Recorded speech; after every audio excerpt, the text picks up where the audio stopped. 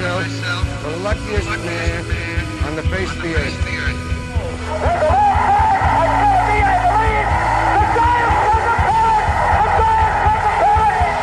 Jeter ends his final game with a walk-off single. Here's a drive to left. That one is long gone. Oh, yeah, I tell you something I think you'd like to hear. Tatis is coming back. Will he be a fart in the wind? Will he be a fart in the wind? Or will he pick up where he left off?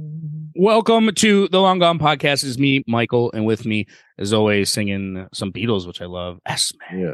What up? D Ford. Decided to go Beatles this week because February 9th marks the 59th anniversary of the Beatles on the Ed Sullivan Show.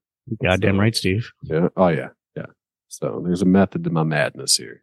Yep. And decided to go with a little early Beatles. Beatlemania. Actually, Beatlemania, as we're recording this, kind of kicked into high gear today. February 7th is when they arrived at JFK Airport. First time there in the States to get ready for the Ed Sullivan Show. So there you go. Thank you, Casey Kasem. Yeah, you know, the more you know, right? Right? know. I do what I can. Yeah. Well, So there you go. I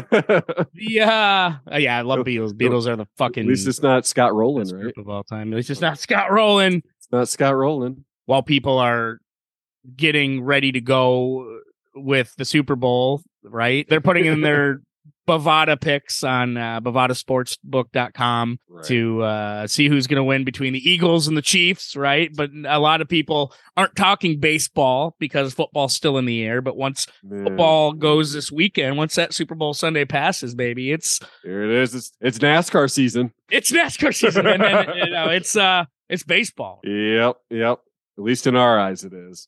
I know people will start looking towards college basketball or whatever, March Madness, and Daytona is kicking off. But you know what? Once the football wraps up here on Sunday, my eyes turn to Florida and Arizona and spring training. So. Full-time baseball, baby. Yep, let's go. But we are talking about top prospects in baseball. A lot of top prospects have been named. Yes. Invites into spring training this year, which is pretty dope. Kind of some surprises for sure. Mm-hmm. One being Jackson Holliday. I was surprised he got invited. I see why he did because they're the Baltimore Orioles top prospect, but it is very weird that he looks 15 years old and being I think they're just going to look younger and younger, Mike, the older and older that we get here. So that's very sad. That's very sad. But there's been some good ones, right? I mean, there's been some good ones that have been invited out with the Pirates. You got Terramar Johnson, number 26 overall prospect. He's been invited to camp as well as Henry Davis, right-hander, Quinn Priester, Nick Gonzalez, who I'm thinking is probably going to make his debut finally for the Pirates sometime this year. Right? Volpe. Volpe for the Yankees. J-Dom, Jason Dominguez. Wow. Finally. I feel like we've been talking about that guy for years. I know. I thought he was going to kind of be up when Julio Rodriguez came up. Yeah. Wow. Okay. Because every time you heard about Julio Rodriguez, you also heard of Jason Dominguez. Yep, that's true. And I'm just going through the list here. Oh, hey, Mike, I finally found a Tiger. Cool. Jackson Jobe. He came in at 63. 63 MLB's prospects. Top 100. Yeah. Yeah, he is the Tigers' highest top prospect, which I think they were very underselling him because I think he's one of the better prep arms that came a couple years ago that got drafted. So the fact that he's not even a top 50 guy kind of sucks. But he didn't pitch a lot last year. No, and I saw him a bit when he was with Whitecaps. So I got to see him in person a couple of times, and he's good. He's got some really, really good stuff. Very good deceiving pitches. So I think he's gonna do well, and it'll be good to see him for a full season up here this season. So. Right? Yeah, it very much will be. I mean, this will be kind of. I remember when Casey Mize got drafted, and then finally when it was the year after he got drafted where his name he started pitching a little bit more. In Jackson Jobe, he will be pitching more. I mean, you're hoping to at least get to say the Erie Seawolves by year's end. Yeah. And then the year after that would be, okay, let's get his jump to AAA and then possibly getting into the majors after that. So we'll see. There's been some other nice big prospects coming up. Pete Crow-Armstrong for the Cubs. Oh, yeah.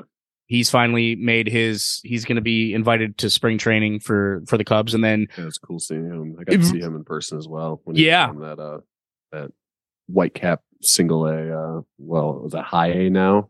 High A. Yeah. Right. I think it's high A. So yeah, he's fun to watch too.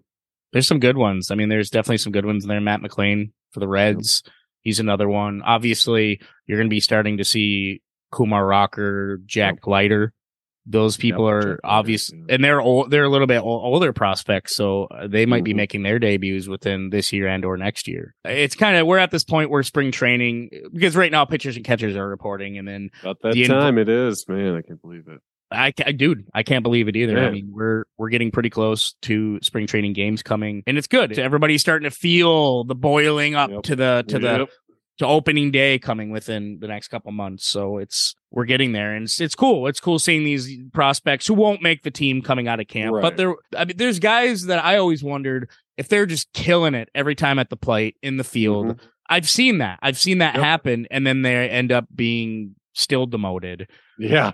So because they're just not ready, because you are going against other prospects. I mean, it's not like you're always facing MLB caliber players. Exactly. It's, just like a minor league game for scrimmage. So, so to speak, you're not going up against Garrett Cole or high end major league pitchers like that. You're most likely going against the other team's minor leaguers as well. So, right. You're right. Exactly. I mean, when Aaron Judge steps up to the plate, he's going sometimes against a prospect.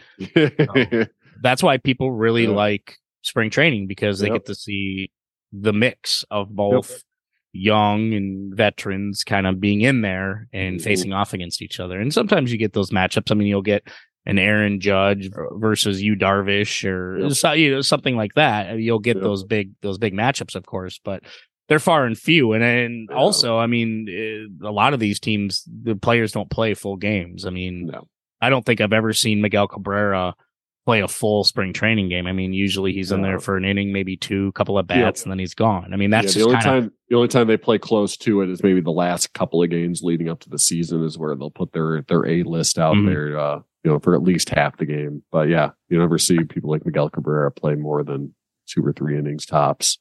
Right. Mike Trout, same way. They don't want to injure their players, but you don't want to. Mike Trout does spring training, right? Well, but you don't want to see those players also be injured in spring training. Like what happened to Riley Green with the Tigers last year. Remember, he was hands down was going to make the team, and then he fractured his foot. There's always that too, and you've seen that. You've seen that with pitchers, even where they'll blow out their arm and then Tommy John surgery. And it happens in every sport. Every preseason has that, where football has stars get knocked out of preseason games and they're gone for months or the whole season. Same thing with basketball. Same thing with hockey. I mean, you see this in the early games. So baseball is no exception. So that's why you want to limit your pitchers' innings. You want to, because you're trying, and for both sides, not just veterans but prospects, because you want them to be able to have full seasons in the minors. Jackson Jobe isn't going to complete a whole fucking game out there. Grayson Rodriguez for the Baltimore Orioles isn't going to be doing, I'm pitching a no-no. Who gives a shit? Pitching a no-no. Let's keep it going here, all right? It's just not going to happen. So spring training, the coaches, the scouts, teams want to get a good look at what they've invested in. And that's the great part about spring training coming up, especially for prospects. So I'm excited to see some of these top prospects get in there for sure. Yeah, I am too. Bring on the games. Let's do this. Oh yeah. The games, I just can't wait till it happens, because I feel like we haven't had baseball in a minute. There's people like, I don't think we're going to see Ronald Acuna much in spring training. People like that who's had injuries last year, Ozzie Albies, I don't think we're going to see a lot of him. I think a lot of those guys are going to be kind of sitting because they've had injury-plagued seasons, right? And they need a full time to kind of recuperate. So that makes sense, right? Yeah. But with your favorite team, it's fun. Even though you're not seeing your stars out there, it's cool to see a glimpse into your future and what you got to look forward to. So, is there any, and not just Tiger related, is there any prospects that you are kind of looking forward to seeing in spring training? Honestly, because you and I have the MLB package, so we do get the spring training games there. We can watch any team. I'm curious to see Dominguez there with the Yankees. I want to see a little bit Marcelo Mayer there with the Red Sox. That would be kind of cool. Hopefully, is he going to spring training or not? Yeah. Marcelo Mayer should be there. Yeah. Yep. I mean, you're talking about a guy that's 20 years old. He's in high A ball, so I'm sure he's going to be invited. Yep. Definitely. I mean, you're going to see guys who are competing for roster. I mean, they want to be able to be on opening day roster and not just the 40-man roster. I mean, they want to be sitting in the dugout. I mean, we're talking Gunnar Henderson for the Baltimore Orioles, who's the number one prospect. You're talking Corbin Carroll for the Diamondbacks, Francisco Alvarez for the Mets. I mean, you're talking Jordan Walker for the Cardinals. They want to be on that opening day depth chart. Yep. I'm looking at seeing people like Sal Frelick for the Milwaukee Brewers, Brooks Lee for the Twins. I mean, he's 21 years old. I'm sure he'll get an invite. Oh yeah. It's people like that I'm really looking forward to seeing. I mean, Terramar Johnson for sure. Anybody that the Pirates are putting out, because they have a haul of prospects. I don't know if Drew Jones, I mean, he's 19. Jackson Holliday got invited to the Orioles, but I don't know if Drew Jones exactly will be with the Arizona Diamondbacks in their spring training. I think he was hurt the last time that any news has come out about him. So Jordan Lawler with the Diamondbacks. So it's that time of year. And you talk draft, you talk kind of a lot of things. So, well, another good news spreading across the league. The Dodgers, they're going to retire. I thought this would be kind of an important note that they're going to be retiring Fernando Venezuela's number 34. Well, about freaking time.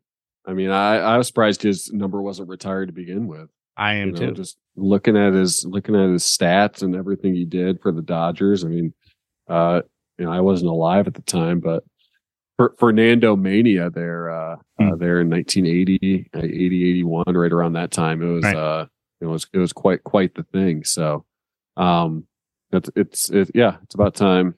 I'm looking at everything he's done. He won the Cy Young and Rookie of the Year in 81. You believe that? That's unbelievable. As a rookie, he comes in and gets the highest pitching award that you can get. Just a fantastic stretch there. 21 win season in 86. And during that time, he pitched 20 complete games in 86. That's unheard of now. Yeah, unheard of. Just a bulldog there. Just kept playing. That decade of the 80s, he was. We talk about Oral Hershiser, who was great, but Valenzuela was right there too, as the horses there on that Dodger pitching staff. So he was, kudos to him.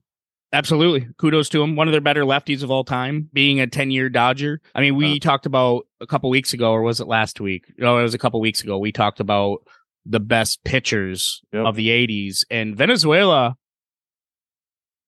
came close to being on my list for sure. Because I mean, he was just. He killed it. He absolutely killed it. He was a very, very accomplished pitcher in the 80s. One Cy Young, which is nothing to shake a stick at. I mean, this guy is he was a player, man. He was top three times though, and top five. If you throw 4 in there. So yeah, I mean, I looked at his stats there. 11 years with the Dodgers, 141 wins, ERA 3.31, 107 complete games, and he threw 29 shutouts. I mean, that right there. Makes me want to rethink my 1980s list. Yeah, exactly. Let's go back in time and redo the episode, right? Yeah, I mean, that's hard, though, to bump people like Oral Hershiser or Brett Saberhagen or Jack Morris. We're talking about multiple award winners. We're talking about guys that have carried their teams. And Venezuela, while he was probably their most notable ace in the 80s, it wasn't just him on that. I wouldn't say you could put the ball in his hands and he would dominate a game all the time either. No, I'd say Hershiser was that guy for the Dodgers in the 80s, I think. Right. I mean, even Clemens in the late 80s there. I mean, Doc Gooden, you could always count on him to come out and give spectacular innings. So, but Venezuela, I mean, he probably won't be a Hall of Famer by any stretch of the imagination, but I think it's very awesome. That's a very respectful honor getting your number retired by the Dodgers, who is a storied franchise, but 2 are very picky with who they retire. Exactly. So that says something. But, if they let Scott Rowland in the Hall of Fame, they should, Venezuela, they should let him in as well. Right. No, don't start that trend. You know what? If Scott Rowland can don't get me started on Scott Rowland. Oh God, bro. But if Scott Rowland can get in, then anything is possible. Yeah. We might be seeing. Who knows? We might be seeing Venezuela down the road. Then. If that's, oh my gosh! But no, he was a good pitcher. I loved his release. I loved his pitching mechanics. I loved how he. Yeah, he was fun to watch. He was kind of in the Juan Marichal. Yep. Kind of thing, because he was very exciting to watch, and he was a guy that people paid to see. I mean, he was the guy when people spent tickets to go watch somebody, it was him. He was one of those guys. I mean, arguably one of the best Mexican pitchers of all time. So I agree. He kind of petered out there. I mean, once he hit the 90s, it was kind of I think that's why his 354. I mean, he would have had probably a low 3 or maybe a 2.8, 2.9 if he continued his 80s stretch. But once he went with the Angels, the Orioles, I mean, it was just, he was team hopping after that. Right. Yep. And he just, I don't know if it was ring chasing or what, but he just couldn't get that ring other than being with the Dodgers there when he won it back in 81. Yep. Yeah. What a year there. Won it in 81, Cy Young Rookie of the Year, and I think Dodgers World Series champions. What a year for him that year. Yeah. But he is in the Mexican Baseball Hall of Fame, right? So yeah, that's true. Yep. So yeah, congrats to Fernando. A well-deserved honor there. Yeah. Speaking of working his way back, Tatis is out in the open here. I think he was at the Fan Fest. I wish the Tigers would bring back Tiger Fest, but San Diego had one. I think their Fan Fest over the weekend, and Tatis was at that, and seemed to get a good ovation. The fans loved seeing him back, and looks like he's going to be hopefully ready to go here when the season starts. Definitely a redemption year for him, I'd say. Yeah, from one Fernando to another. Yeah, exactly. he told people he was about as close to 100% as he's been in the last 2 years with his shoulder, which is good to hear. Okay. So I think that was a big one. I mean, he went there, and it was kind of cool that the Padres made him go. Basically, when a lot of players, when they get out in front of the public, they're already pre-coached by the PR team. They're basically hey, don't talk this, don't talk that. But I love that the Padres are letting him go out there and talk about, hey, just to be open about your injury, be open how you're going to play. Because you didn't really hear from Tatis kind of after he was shut down. Nope. After that suspension came down and he was shut down, then he was pretty much, you didn't hear a peep out of him. Yeah. Right. Yeah. So good, he was able to get out there and talk, and he's going to have to, prove a lot of people wrong. But, I was looking at some of the odds. I think he's still one of the higher odds to win MVP. NL MVPs right up there with Mookie, I think. As far as the odds. So the bettors, if you're on Bovada, the bettors there are still have their eye on Tatis to pull down the MVP, coming off a not playing at all last year. So this should be fun to see. Right. I mean, those are always high odds. A lot of people always bet who's going to be places like Bovada and what have you do the World Series odds. And I think we've talked about before. I mean, the Dodgers are tops. Houston Astros are up there, Braves, what have you. And MVP, like you said, is no exception. And if Fernando Tatis comes back and performs well, I don't think he'll be in the MVP talks just because I think he's coming later, right? I mean, he's not going to be ready till May, June, did you say? Let me pull up. I mean, he's not going to be. I mean, he won't be.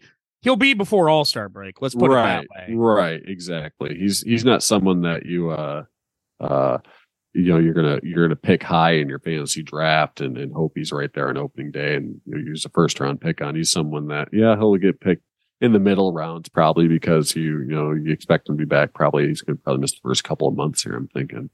Yeah. So, yeah, I mean, Tatis has a lot to prove to the Padres. That's the way I look at this. Tatis he was young, got a lot of money when he was young. He's still young, but at the same time, it's time for him to grow up. And when he went to this community outing to visiting this children at a local elementary school, it was kind of weird that it was kind of the LA Times were there, ESPN. I mean, they ended up using that because they don't get to talk to him much, right? So he was able to say he missed a lot of last year. He missed his teammates. He missed he just wasn't looking for. He just didn't like that he was not playing, which is what you. I mean, obviously you want to hear that, but he got to talk to his manager, right, Bob Melvin. So they're ready to go. I mean, he's ready to rock and roll this year, and I mean, he's a guy that is. I think he'll come in and he'll play it right away. And the question that I want to know is, where is he going to play? Because if you look at shortstop, you and I were talking about this. I mean, they already signed Bogaerts to a pretty good deal. And Bogaerts is one of the best shortstop in the American League last year. So what's he going to bring to this year? I mean, are you going to put Bogaerts at second? Are you going to put Bogaerts at short? Is Tatis best into right or left field? I think if I had to guess, I think he's going to the outfield. I think he played a little bit of outfield a couple of years ago. So I think a spot. If I had to guess, the spot he'd go is probably, I'd say, right or left field. Which I totally get, right? I mean, it's because you can't put Bogaerts out there just because his glove is actually valuable. But I don't know. I mean, I kind of think that there's other people who are expendable, right? Because Jake Cronenworth is their second baseman, but he can easily switch. But then they've also been talking about Ha-Seong Kim, right? Where I really like him as a fielder, but he sucks at the plate. So if I were this team, I wouldn't throw Tatis in left just because I like Tatis's long frame. I mean, you're talking about a guy who's he's 6'3". So he's kind of in the mold of a Cal Ripken, a Derek Jeter, Alex Rodriguez. He's a long guy. And I like bigger shortstops. And Xander Bogaerts is 6'2", so it's not like he's a slouch either. So but they probably don't want two long guys up the middle, which I can kind of understand that too. But I mean, I would put one of them at short and one of them at second, right? I mean, throw the Michigan man in the outfield, huh, with Jake Cronenworth? I'd throw Jake at first. Okay. Yeah, I'd throw Jake at first and then figure out who your left fielder is going to be. I mean, or your right fielder. I mean, your right fielder can be Juan Soto, but so I'm thinking maybe left field would be somebody like Azekar or Matt Carpenter. I love Matt Carpenter. Yep, I forgot about Matt Carpenter. Yeah, I think Matt Carpenter could very well be up there, even though I think they're considering him more of a first base guy. But we know Manny's going to play third, so we know what this infield's going to look like. But I just feel like you would get more out of Tatis if he was a shortstop or a second baseman. But I know it's also you don't put big guys at second base, right? So I know it's hard for them to be like, well, we're not going to put one of them at second base because it's like a 6'3" second baseman. Like, no way. No. It's not out of the world of possibility, but I do think they would rather have somebody like Kim playing second base, or Jake Cronenworth. So I don't know. I just know if I had spent all that money, I wouldn't be putting all my money into a left or right field situation. But at the same time, his bat's probably more valuable than his glove, right, Steve? So I'd say so. Yeah, I think he's there for his offense. I think he's not really. He makes some sparkling plays in the field, but I think if it comes down to it, it's his bat that they want to see most of all. Lineup. So I know that's what I watch him for. Yep. I'm not. I do love his glove, but you are in baseball. If your bat is the best part of your game, they don't care what you play in some situations. They want the guy that hit 42 home runs in 2021. They want that guy out there. They want that guy. And if I were the Padres, that's what I'd want too, because you were missing that extra little bat there in the end. And I think more so their pitching was more of the problem than their hitting. Because to me, if I was looking at this, Steve, and we'll be talking about this in a couple weeks when we talk about the best third baseman right now, but I think Manny Machado is the MVP of that team. I mean, what he did last year, how he took control of that clubhouse and was a leader in that clubhouse. If you can get Manny Machado back to MVP form like he was last year, the sky's the limit for this team. And I think people will just naturally follow him. Yep. I completely agree. Yep. He's, I would call him the captain of this team. I would too. Yeah. And remember when him and Tatis, didn't they butt heads the year Tatis was actually his year that he was actually playing really good? Yeah, I think butt heads a little bit. Yeah, I think they did. I mean, obviously Tatis likes to think this is my team, and Manny wanted to be like, ho, wait, I got here before you. Easy, young fella. Yeah. So, but yeah, it's Machado's team here. I mean, they went from on under 500 in 2021 when Tatis played the whole season to no Tatis. They almost won 90 games last year. So right. And that's because of Machado's leadership and bringing the team together. So yeah, it's his team. It's his team, and I think the World Series odds are definitely in San Diego's favor, just because they might not be a top team on Bovada, but at the same time, they should be considered a top 5 team, because I think when we do our early season preview, I would put San Diego against a lot of people. I mean, I think the Dodgers aren't going to be as strong as they were last year, so I think that West is going to be killer. And if you Dodgers losing Trey Turner was huge. I'm so glad you mentioned that, and that's another thing we'll talk about when we talk about top shortstops. And we've talked about how losing Trey Turner was really bad for Los Angeles. I think that was the person that they should have probably most tried to keep out of anybody. While I love Freddie Freeman and Mookie Betts, I think they're weak up the middle because they lost Corey Seager. So they don't really have a great shortstop. Yeah, they got Rojas, right? Ooh. Rojas, but Rojas. that's not a permanent guy, and that's not fielding. Yeah. But we've seen plenty of slick fielding shortstops who can't hit, right? So you add Tatis to that mix, and now to the San Diego mix. I mean, you're going to have a fucking powerhouse. Yeah, it's like a found player. Just adding someone to your lineup that you didn't have to spend money on. It's like a free agent signing that you didn't have to pay for. It's getting Tatis back, but he's got to serve that suspension first. I think he still has 20 more games to go on his suspension. That's what it is. 20 more games for a suspension. And so we're talking about him joining him in end of April, May? End of April, early May. Yeah, because I think he should be ready to go if he says he's close to 100%. So he should be ready to go once the suspension's over. I don't know if they're going to run him in the minors for a couple of games, I would. AAA, or just to get his feet under him and then put him back in, or what. Yeah, so I totally would. I would actually start him in AA for like a game or two, and then see how he does, right? And then just get that confidence going. Then go to AAA, get him there for a handful of games, because I think Tatis isn't going to be right away playing. No, you got to build it. You got to build it back up. He hasn't played in a year and a half. So, or more. It's going to take some time to get him back and to get that rhythm back. So, absolutely, man. Absolutely. Yeah. So, good luck to him. Yeah, exactly. We'll see. Baseball's better, I think, with him in it. So, I do too. Man. So it's time. It's time for then and now. Yeah, we're moving over. We're doing it. We're continuing on with our Then and Now series, right? Okay. And this week, what are we doing this week, Steve? We are doing first baseman. Hell yeah. The 1980s, as well as obviously now today's first Spin baseman. It. So, it's spinning. And before you say your picks, now I want to ask you this. Sure. How hard was it to choose, in your opinion, to choose the best first baseman of the 80s? Very hard, man. Yeah. I don't know if you watch me going through the rundown, doing the edits here. I tweaked my list 2 or 3 times, I think. Same. It's like I started and I'm like, no, I'm going to go here. No.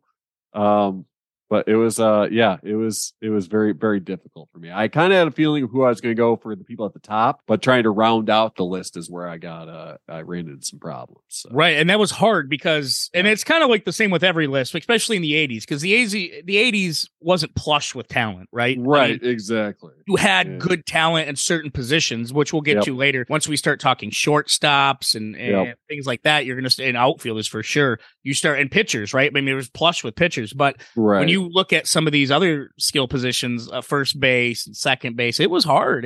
Catchers is very hard. And you're going to see guys, I saw guys that either started the decade hot and then petered out, or guys that picked up in the late 80s and just weren't great in the beginning of the 80s. So it was very hard to kind of really choose the list. So I was the same way. Kind of to round it out was tough.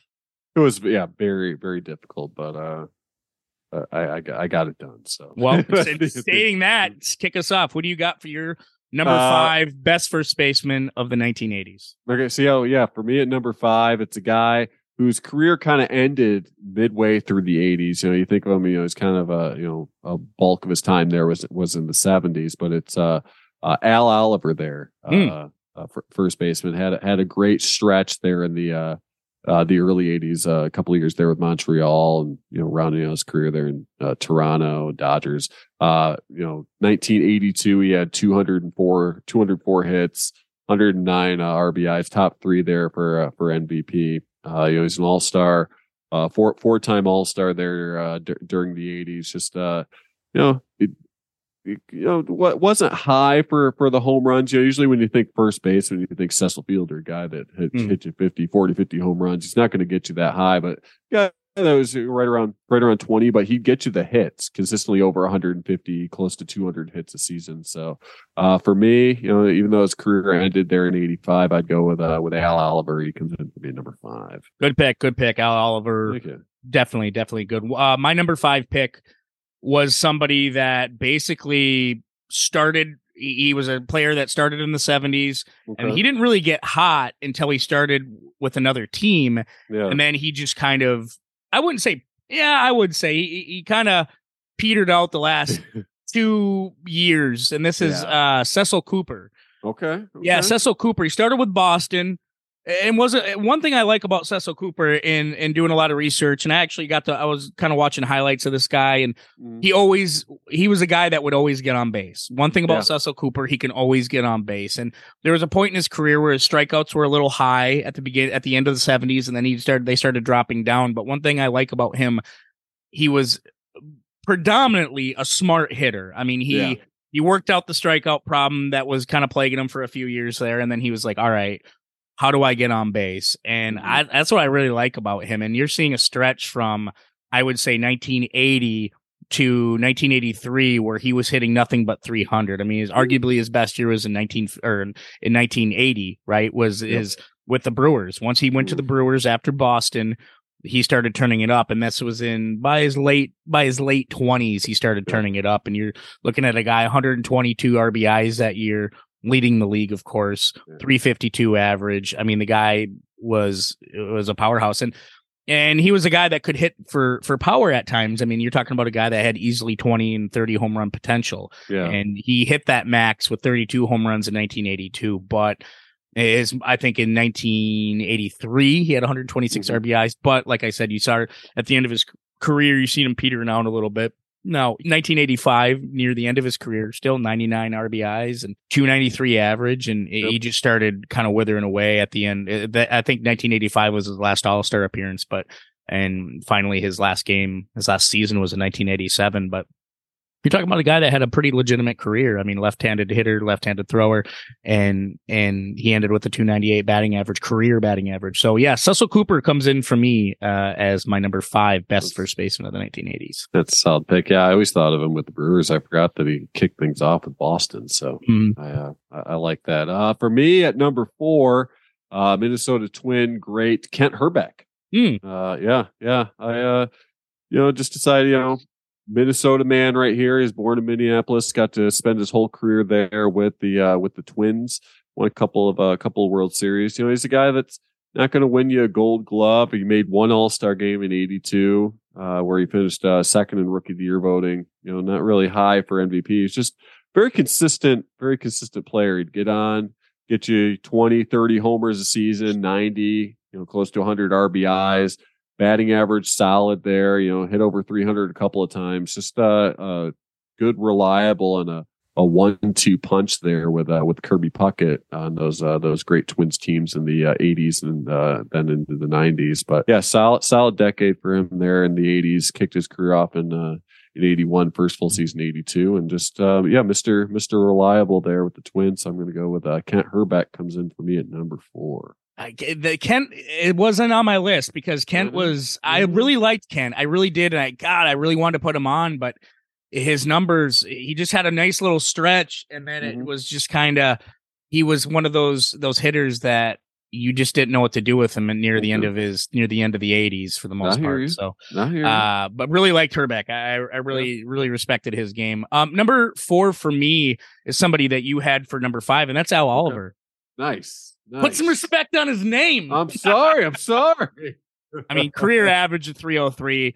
Now, if I was talking about Cecil Cooper being this guy who could hit 300 and pick his very smart hitter and pick his pitches, Al Oliver was 3 times that. I mean, let's put it this way. From 1976, this dude went on a run of having, from 1976 to 1984, this dude had a run of hitting over 300 every single year. Every single year. And I mean, there was years where he was hitting 324, 323. And you know me, I love 300 hitters. I know you do. I don't think conversations of great players and good players should start until they're hitting over 300. That's just boggles me that people are respecting people who hit 250 and 270. It's like, no, man, 300 is where it should start. That should be the pinnacle. So this is a guy that 204 hits in 82. I mean, he was a dark horse for MVP, at least in the top 20 conversation, most of his career from the 70s all the way to about the beginning of the 80s. And then you've seen a little bit of a drop off the last 3 years of his career. In 1984, when he was with Philly, he did really good. And you're talking about a versatile guy. I mean, you're talking about a guy who predominantly played his year in Pittsburgh, but when he did, I mean, he was playing center field, he was playing right, he played all over the outfield. First base was his main thing. And then I think when he ended up going to Texas, he got to finally DH a little bit.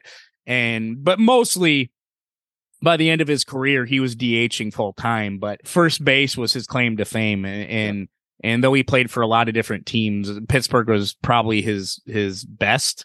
But even in the 80s, though, I mean, he played with Montreal, Texas. The guy just hit everywhere he went, and he was always depended on. So I can't believe I'm talking this much about Al Oliver, but it's you transition him into today's game. I mean, he would be in the realm of a Matt Olson or a Pete Alonso type kind of player, just because he can always get on base, right? I mean, even he never won the MVP. That's kind of, and the accolades were never there, but he's been to the All-Star game. He was second up in 1969 with the Rookie of the Year voting. So Al Oliver, I got to end this because I'm going way too much in Al Oliver here. You love Al Oliver, man. Yeah, Al Oliver is my number 4. Steve, who do you got number 3? Okay, number 3. I start a string of mustaches and mutton chops here, kicking it off at number 3, and that for me is Eddie Murray. I fucking love Eddie Murray. I do too, man. Baltimore Oriole great there. Killer mustache. Had those mutton chops there in the 70s and in the 80s. You know, Rookie of the Year, they're 1977, but we're talking about the 80s. And you talked about it. Your pinnacle there is people that hit over 300. Well, he hit over 300 5 times there in the 80s. So consistently hitting the ball, consistently driving them in, always getting between 90, 100. He had 124 RBIs in 85. Consistently getting that 25 over 30 home runs a year, and he's playing every day. That's what you can count on with Eddie Murray. He'd play usually between 140 and 160. You know, always in the 150s here. Played a full season, 84, all 162 games. During the 80s, he was a 6-time All-Star there during the 80s. Always in the MVP talk. Didn't quite get over the top, but won 3 Gold Gloves in the 80s, 2 Silver Sluggers. Just a great player. So for me, Eddie Murray comes in at number 3. Eddie Murray, gotta love him. Speaking of mustaches, my number 3 is Keith Hernandez. Keith Hernandez. Yeah, Keith Hernandez. Keith Hernandez. This is the guy who won 2 world championships in the 80s, 82 and 86. He kind of was put on the map once he won his 79 MVP, his 1979 MVP, which would be his only MVP. But one thing I really liked about Keith Hernandez, he was the constant. He was, like you said about Eddie Murray, he just got on base, right? You can always depend on him. And Keith Hernandez did that. Now, good 300 hitter. If he wasn't hitting 300, he was coming close to it. I mean, we're talking 299, 297. The guy just got on base. His OPB 408 it was tops in 1980 when he played with St. Louis.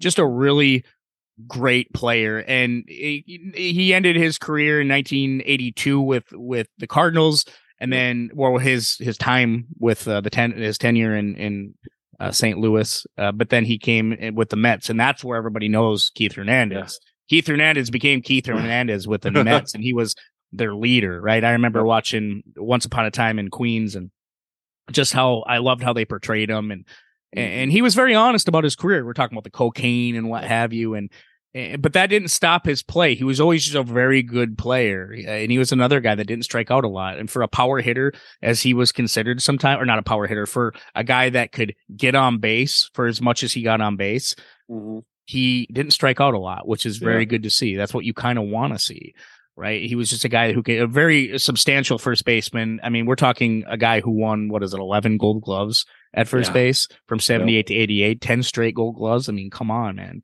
So, or 11 straight. I mean, this is a guy that's just, he kills it. And for me, and he's not a Hall of Famer. I mean, I know he's in the Mets Hall of Fame, and I know that the Mets retired his number 17, but he was a guy when you look back. Remember when we talk about the heroes and legends? Yeah. Right? Heroes will be remembered, but legends never die. He was a hero, right? He was a hero to a lot of kids, and he was just that guy at that time in the 80s. He kind of signified an 80s player, right? So Keith Hernandez for me, man, number 3.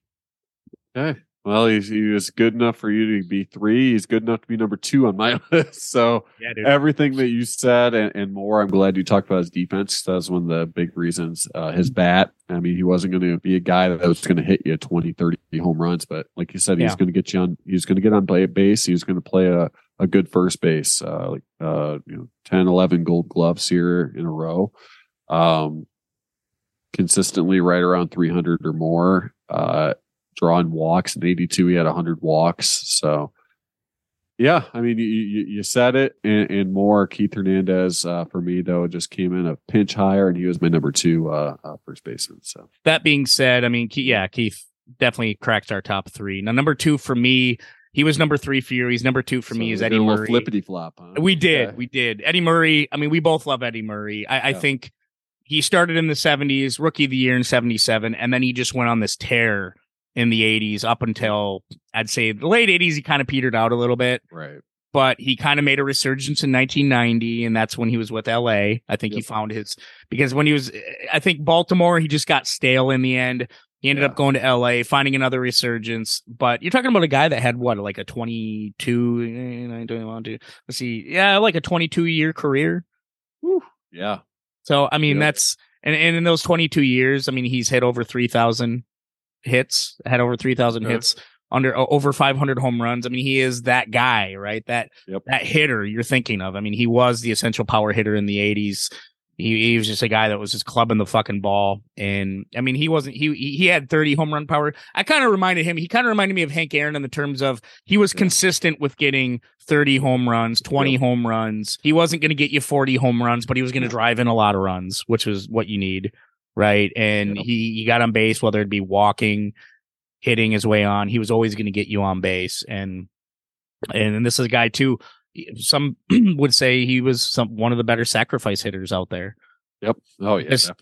When you needed sac flies, I mean, this was the guy, man. I mean, this guy could pop the ball up. I mean, I was watching some tape on him or watching some video on him, and he was the master at, he could hit the all fields, which is really good, but I loved his directional hitting to where he could put the ball anywhere he wanted to. And I always thought like Tony Gwynn was really good at that too. But looking at Eddie Murray was really good at that too. He would get that uppercut swing when you knew that he wanted to pop it up. He would always be the deepest pop fly into center field to bring in runs. And this was a guy that I think managers love putting in a lineup because he can contribute in more ways than one. So, definitely. I mean, he was also no slouch in the field. I mean, he's a 3-time Gold Glove winner as well. So you could always trust a guy like Eddie Murray. What do you bring to the lineup, right? And this guy won games for teams. So in a number of ways. So for that, he is my number 2 on the list. So we've come to number 1. Number 1. Okay. And which we both have the same number 1. Yeah, we do. And it's the mustache man himself, Don Mattingly. Yeah. I mean, what can you say about Don Mattingly? He was Mr. Consistent there. Donnie Baseball, baby. How is he not in the Hall of Fame? The jury's still out on that one. Why? Yeah. MVP in 85, in which batted 343 in 84. All-Star pretty much all throughout the 80s. Silver Slugger, same thing. Gold Gloves, consistently in the MVP conversation. Fits your tool of a guy that'll bat over 300. I think he batted over 306 times or so in the 80s. Yep. And he debuted in 82. Power, drive runs in, consummate professional, playing every day. Don Mattingly is when I think of 80s first baseman, he's the first guy that came to mind for me. So he had this stretch from 84. Yeah. Right. 84, I'd say till about 89, where he was just one of, if not the best player in baseball. I mean, he definitely top 3 when you look at him. And that's why it's a shame that he's not in the Hall of Fame. I mean, his 1985 season was so good. 343 average. You fucking kidding me? He in 153 games, he hit 343. I mean, that was his 84. That was 84. So his 80. But his 85 season, 145 runs batted in, 207 hits in 84, 211 in 85, 238 in 86. I mean, this guy always hit over 100 hits every year, except in 83 and 82, which he was just starting out with the clubs in those years. So, man, not only driving or hitting home runs, but doubles too. Look at that: 84, 44 doubles, 85, 48 doubles, 86, 53 doubles. Yeah. So, he's not just hitting you singles. He's either hitting you home runs or he's getting the extra base hit. Like Eddie Murray, he just found ways to contribute to a lineup, and he was also a 9-time Gold Glove winner. So this is a guy that should be in the Hall of Fame. You and I have argued, not argued amongst ourselves. Argued, we both agree. Yeah. We're just debating, like, well, how come this guy's not in the Hall of Fame? I mean, you can easily say it's the stats, right? Just over 2,000 hits.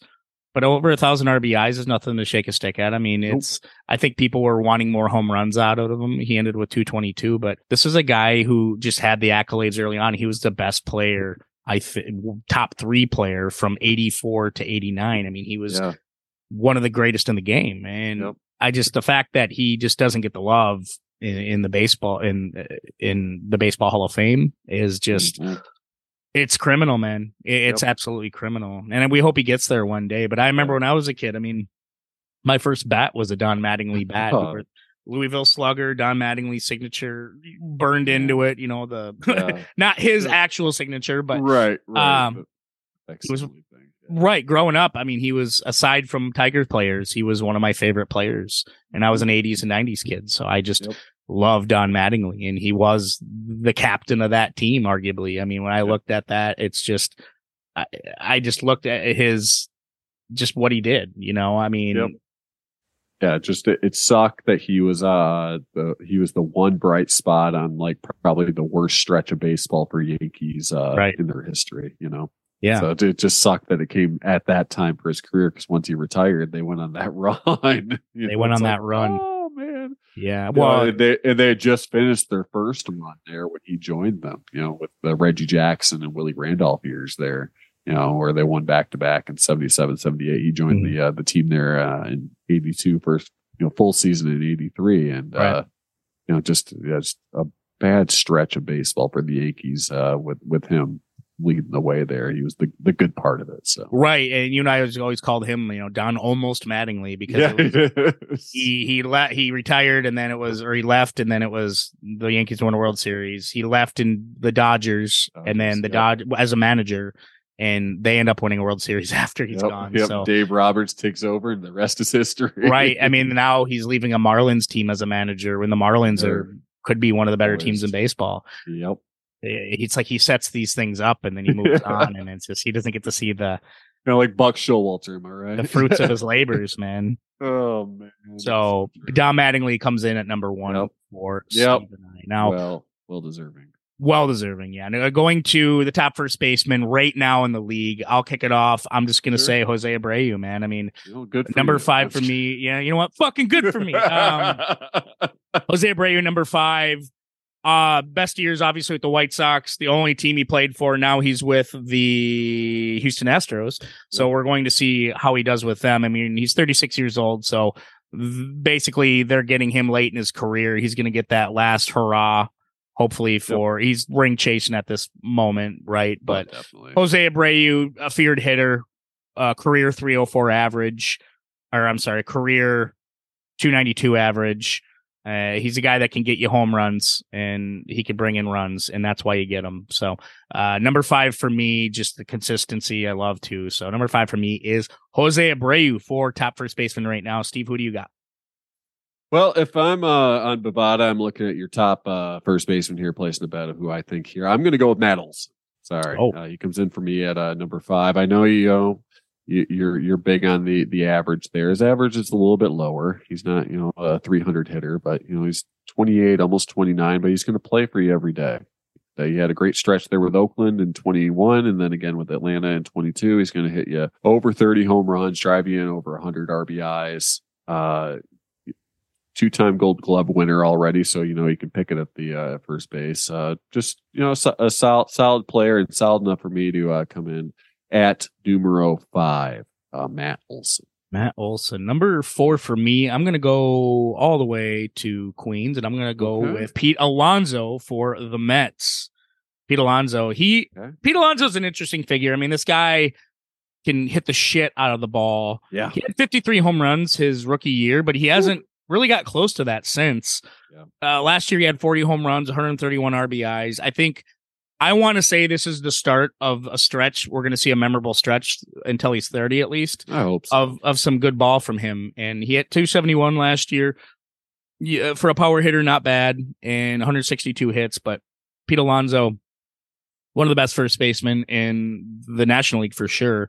And he comes in at number 4 on my list. Okay. 4 for me. I'm going from Queens out to Los Angeles, and that's going to be Freddie Freeman. Freddie Freeman for me comes in at number 4. Great season last season there with the Dodgers. A nice 407 on base percentage. Consistently going to make the All-Star team. Obviously won that MVP there with the Braves in 2020. He's gonna hit you some home runs. A little bit of a dip in the power last year with only 21 home runs, but still drove in 100 RBIs. Solid. Obviously, he's going to hit you over 300. That's one of your big benchmarks there, Michael. 325 last year. Getting a little bit older. He's as far as baseball is concerned, he's 33 years old here coming into this season. But I think there's still some fuel left in the tank, and for me, still solid, comes in number 4. That's kind of there's not really a theme with our first baseman. I mean, we have a good mix of young and old in this as well, all contributors. And you look at this, it kind of matches up really well to the first baseman of the 80s, because you have some stars front loaded with stars, but then it kind of you have people that kind of peters out near the end in a little bit, and you wonder what their legacies are going to be when it's all said and done with the new guys. So, number 3 for me, I picked Paul Goldschmidt. Now, Paul Goldschmidt has an interesting career. I mean, he's a guy that can hit for average. He can hit for power. He's a leader in the clubhouse. He has all those things. Very Keith Hernandez-esque, right? The only thing that Paul Goldschmidt doesn't have is a world championship. And I know that's what he went to the Cardinals for. I know he's hoping that he stayed with the Cardinals for this, and he's hoping to get there. He won his first MVP last year at around 34, 35 years old. So he's looking to kind of get to that next point of his career, which would be a ring. And this is a guy who had a really good year last year, 35 hits, 317 average, 106 runs, 115 RBIs. I really love his OPS of 981. We'll see where he goes. I mean, his career batting average is just under 300 for 295, which is really good. So I love Paul Goldschmidt. I wanted to put him a little bit higher on my list, and I'll probably say why I didn't in my next pick. But Paul Goldschmidt right now is number 3 for me. Number 3 for me is the polar bear. Hey. Alonso. Yep. He's a little bit, he was 4 for you, but he's 3 for me because, like you said, I think he's on the cusp of doing something, a good stretch of baseball here. You talked about him, 53 home runs as a rookie in 2019. Hasn't quite gotten up to that, but he did hit 40 last year. Drove in 131 RBIs. 2-time All-Star. Obviously won that Rookie of the Year in 2019. Likes to see the average up a little bit higher, but still a respectable 271 last year. Just a guy that can mash the ball, and he's a guy that's going to play every day. 161 games in his rookie season, 160 games in 2022. He's going to be out there playing for you every day. I think he's going to uncork that power again, and the sky's the limit here. I see a good stretch of baseball here for Pete Alonso. He's my number 3 first baseman. I love the polar bear. The polar bear plus, yeah, he just seems like a character. It seems like a guy I'd want to have a beer with would be Pete Alonso. Yeah, it is.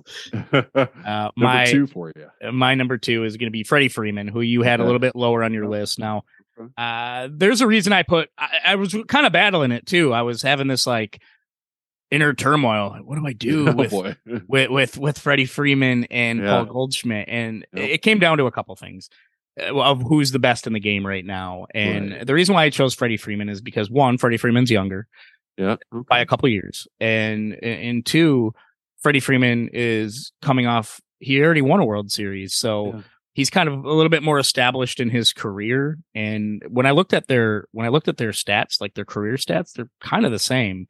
They match up very well. Paul Goldschmidt and Freddie Freeman, very much so. So now the last year, Freddie Freeman had a really good year. I mean, 325 average, 21 home runs, 117 runs, 100 RBIs. Not bad. That's kind of why they signed him, why they have him on that team, why he wanted to go to a team, because he wanted another ring. But that's why the Dodgers wanted him, because he provides good hits. He can bring in runs in a number of different ways. He walks a lot as well. So that I think Freddie Freeman is one of the better first basemen in our league. And you're talking about a guy, potential Hall of Famer. Sure. He doesn't have great. I mean, I look at him. It's an interesting thing, right? Because if he retired tomorrow, would I say Freddie Freeman's a Hall of Famer? I'd say no, just because he doesn't have 2,000 hits yet. He's still he doesn't have 300 home runs yet. Right. He has over 1,000 RBIs, which you like to see, but he's nowhere close to 1,500 runs batted in. So it's hard to kind of put him there, but he has the accolades, right? He has now that you got the all MLB teams, right? The all MLB teams are going to be added to the accolades list, and he's part of that as well. But I consider him mostly my number 2 right now, just because he's younger and his stats very much mirror Paul Goldschmidt's, and I think he's in a position to really succeed a little bit more. Okay. So Freddie Freeman gets my number 2 spot. Okay.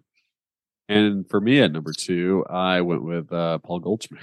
Oh, okay. Yeah. Just for your reason you talked about, you said Freddie Freeman's a little bit younger, but Paul Goldschmidt, he's coming off that MVP season. I know he's 35 years old, and he doesn't seem to be slowing down. So until he has that dip, he's still going to be up on my list. Defending that the MVP right there. So he's just a guy who's going to be out there every day. 150, 160 per games. He's out there playing. He's going to get you your home runs. He's going to get you your RBIs. He's going to bat you right around 300. Like I said, he's coming off the MVP season. I know he's a little bit older, but so you can take that trophy away from him. He's still high on my book. So Paul Goldschmidt, numero dos. And number 1, I guess we can both say it, right? On that one, huh? All right. We both say it. We both went for Vlad Jr. Vlad Jr. Yeah. Vladimir Guerrero Jr. What can't you say about him? What can't you say? Exactly. He got robbed of the MVP in 2021. Yep, we can all agree with that, yes. I mean, you're talking about a guy who hit 48 home runs that year, 123 runs, 111 RBIs. I mean, the guy's a monster. I mean, he led the league in OPB, slugging, OPS, total bases, which, I'm a big fan of total bases. But he hits over 300, which is amazing. Last year, not a bad year either, 32 home runs. I think this year, though, Steve, I think you're going to see him break out a little bit more. Now, last year, he had a good year for his first Gold Glove year, which we love. But I think he's figured things out. You're talking about he's a young 23. Yeah, he's 23 years old. He really should have won that MVP. Ohtani, whatever. I mean, Ohtani's great, but right. The guy didn't hit over 300 when he won the MVP. Right. Give him the Cy Young. That's fine. If you wanted to do that, but I think there's plenty more opportunities for Vlad to win the MVP going forward. Like you said, 23 years old. He's going to probably push, I think, over 40. He had 48 home runs in 2021. I think I don't know if he's going to eclipse that, but I think he's going to get closer to 40. Like you said, he's figured things out. He's going to be a force to be reckoned with. Yeah. With the Blue Jays. when we were doing this then and now, when I saw now in first base, he was the first person I thought of. So right, I mean, same. It's just number one. He's electric, and at 23 years old, he has so much career ahead of him. Yep. We're going to see something special. I mean, this is a guy that, if we're talking about people on pace to hit 500 home runs, I could see him getting 500 home runs by the end of his career. I think he could be there just because he's kind of the Manny Ramirez without the roids. Right. Yeah, exactly. And his approach to the game, he's a fun-loving guy. He kind of has that Miguel Cabrera in him too. Yep. And one thing last year, he grounded into a lot of double plays last year. He's going to have to cut that out, but that's something he's working on. This is one thing I don't think it's enough respect for him. He was a heavy type. He was like a Prince Fielder coming in the league, a little heavier set, and he lost some weight. He got that figured out, and he decided, okay, I'm going to hit the ball. I'm going to select my pitches better. You've seen his strikeouts. You've seen his strikeouts go down, but a little higher last year than we'd like. But he also can take walks now, which is really an important part of his game because he can get on base. So this is a guy that is just arguably, I think, doesn't get one of the better players in the league and doesn't get enough props. Completely agree.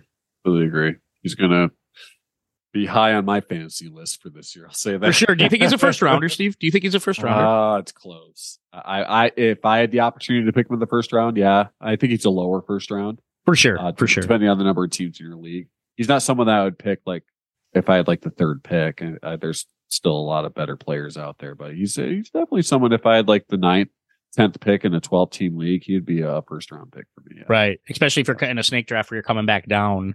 Exactly. Right. And it's like, okay, I can get a premier first baseman for sure, mixed up with anybody, So that's probably something we're going to talk about in future shows with fantasy baseball for sure. But so Vlad is our number one spot for the now, then and now series for the guys now. And then obviously Mattingly hit our number one for then. And then next week. Agreed with us. Okay. We did.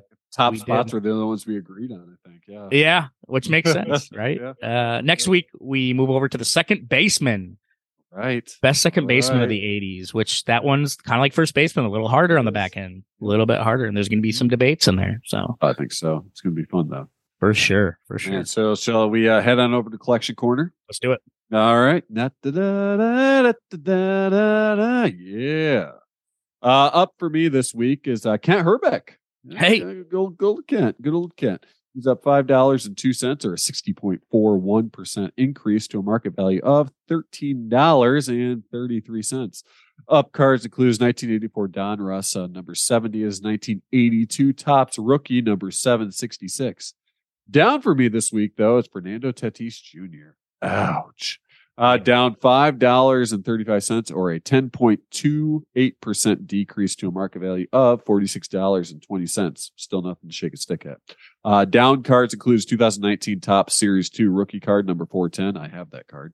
And his 2020 Donruss jersey patch number 86M-FT. How about you, Mike? What are you looking at? Well, up for me this week is Eddie Murray. Get it?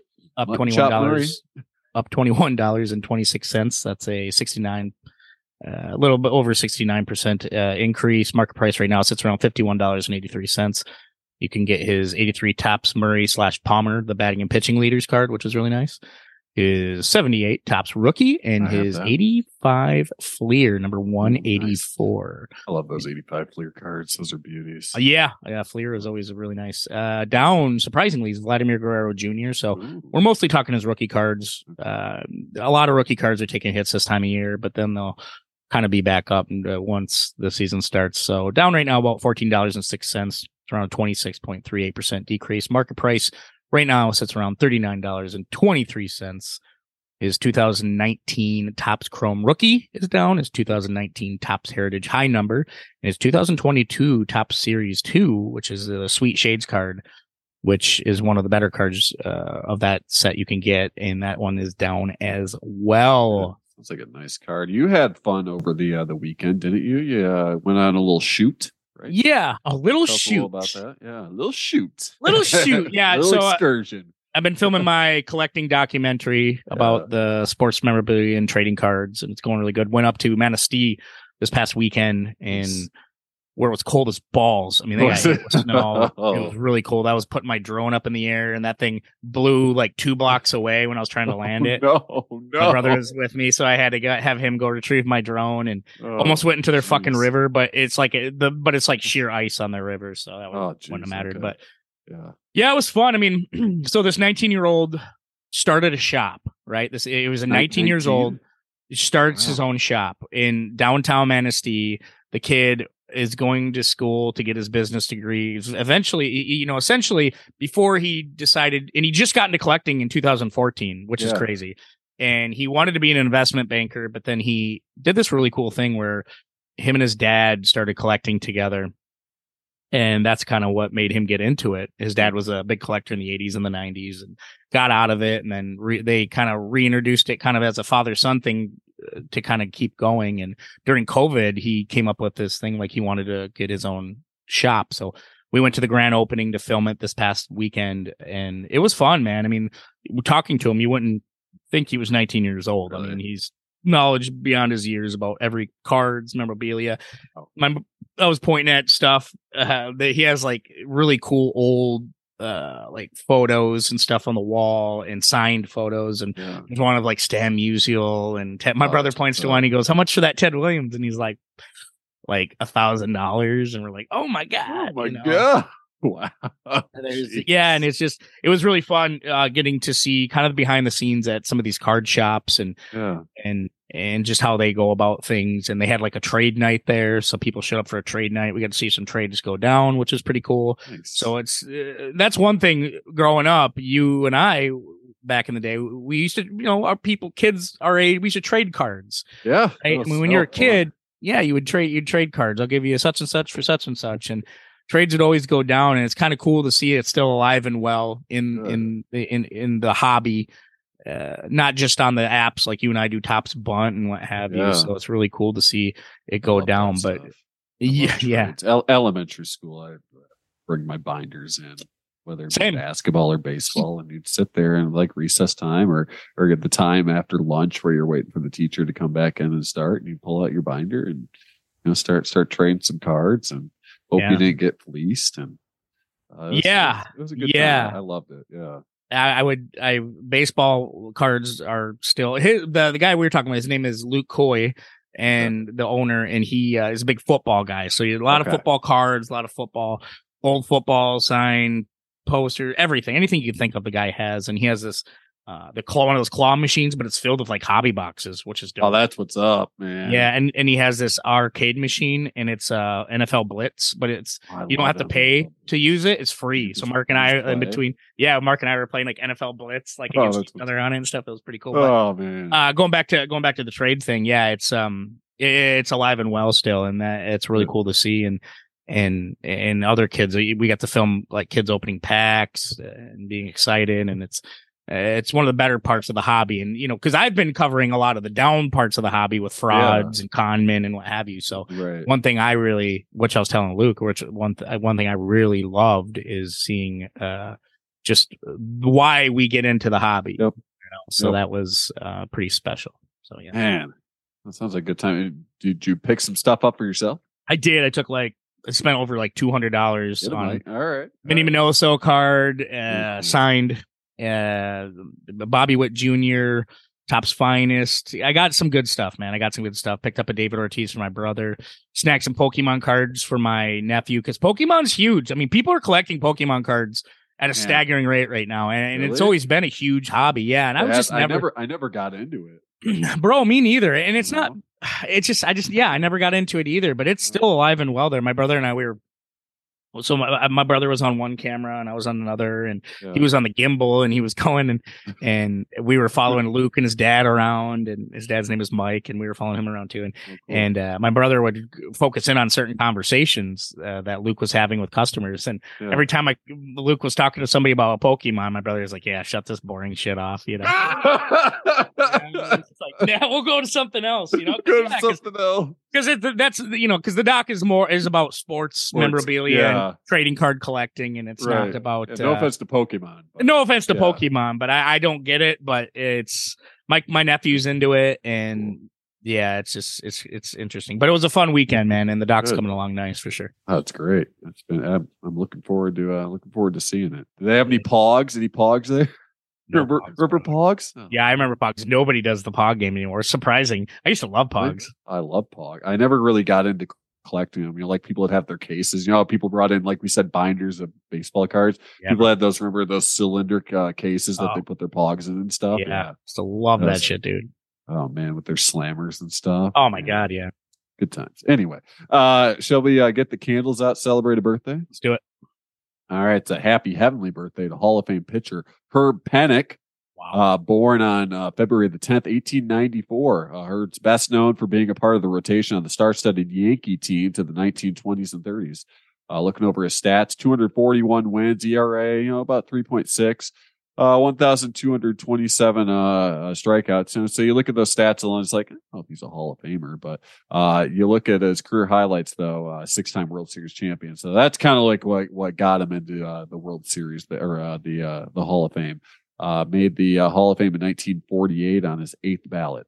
A little trivia for him was he helped the New York Yankees win their first ever World Series championship in 1923. Hey, that says something there, man. I mean, that family could be like, hey, our great whatever grandfather. Yeah. He was the first world, just kicked it off, helped kick it off for the Yankees. Yeah. So happy heavenly birthday there to Herb Pennock. Happy birthday, Herb. It's trivia time, isn't it? So it's trivia. I got to see if I can get over 500. Huh? Yes. Okay. So let me know. Are you ready, Steve? Oh, I'm now I'm ready. Yes, I am. I'm ready. Let's do this. All right. Jackie Robinson was the first former Negro Leaguer elected to the Hall of Fame. Right. Who was the second? Was it A, Satchel Paige, B, Roy Campanella, C, Cool Papa Bell, or D, Josh Gibson? Just say if I was on Bovada, or if you were, and you were gauging my the chances of me getting this question right, not looking too good. Cool Papa Bell. Ooh, not Cool Bell. No good. No good. The second former Negro Leaguer elected to the Hall of Fame was Roy Campanella. Oh, really? Dodgers still? Man, and I was thinking Roy, but I was like, they couldn't have gone with his teammate. But okay. Yeah, 1969. Really, I overthought that one. And if you ask me, I don't think Roy should have been on the Hall of Fame. Oh man, here we go. And in stating that, yeah. That's a show. Roy. That is a show, man. All right. Well, that's a show. Hey, you watch under 500. Back under 5. Oh yeah. No, is that? Do you? Yeah, 2 and 3 now with the latest loss there. If you 2 and 3. 2 and 3. Are you watching Super Bowl this weekend? Gemma lets me. Yeah. Well, we'll see. I probably will have it on. I won't be watching it closely, but we'll. Who you got winning? I had to go with my gut. I'm going to go with the Eagles. Yeah, Eagles. Yeah, I got. The Eagles have it. I think I'm a little time off is going to be good for Mahomes, but he keeps losing all of his targets. He does. So he doesn't have as many weapons, I think, as Jalen Hurts does. So I think he needs this win because that will put him on pace with Brady. Yep. So I'm gonna say Chiefs, but I was looking at some of on Bovada. I went to Bovada and I went to some of their prop bets, which are kind of interesting. They had prop bets are weird. So one of the prop bets are will any scoring drive take less than it takes to sing the national anthem? Seriously? Yeah, there's some weird ones. What will the first scoring play of the game be? Field goal or touchdown? Which that's a pretty good one. Who will finish with the most passing yards? Those are pretty easy ones, right? But then they take some random ones, who will finish with more receiving yards? AJ Brown, which is legitimate, right? You're okay, AJ Brown, top receiver, or Juju Smith-Schuster. What? Really? All right, yeah. Well, there's a carrot right there. Okay. Yeah. Okay. So some interesting prop bets if you guys want to go to Bovada for sure. Yeah. Well, all I can say is if the Eagles win, the Lions can hang a banner that said, "We almost beat the Super Bowl champions." We almost beat the Super Bowl champions. You should have heard the rumors. Should have heard the rumors. Oh, man. All right, man. Well, let's get the fuck out of here. All right. We'll call it. Thanks, everybody, for listening. Yeah. And we will catch you guys all next week. Deuces.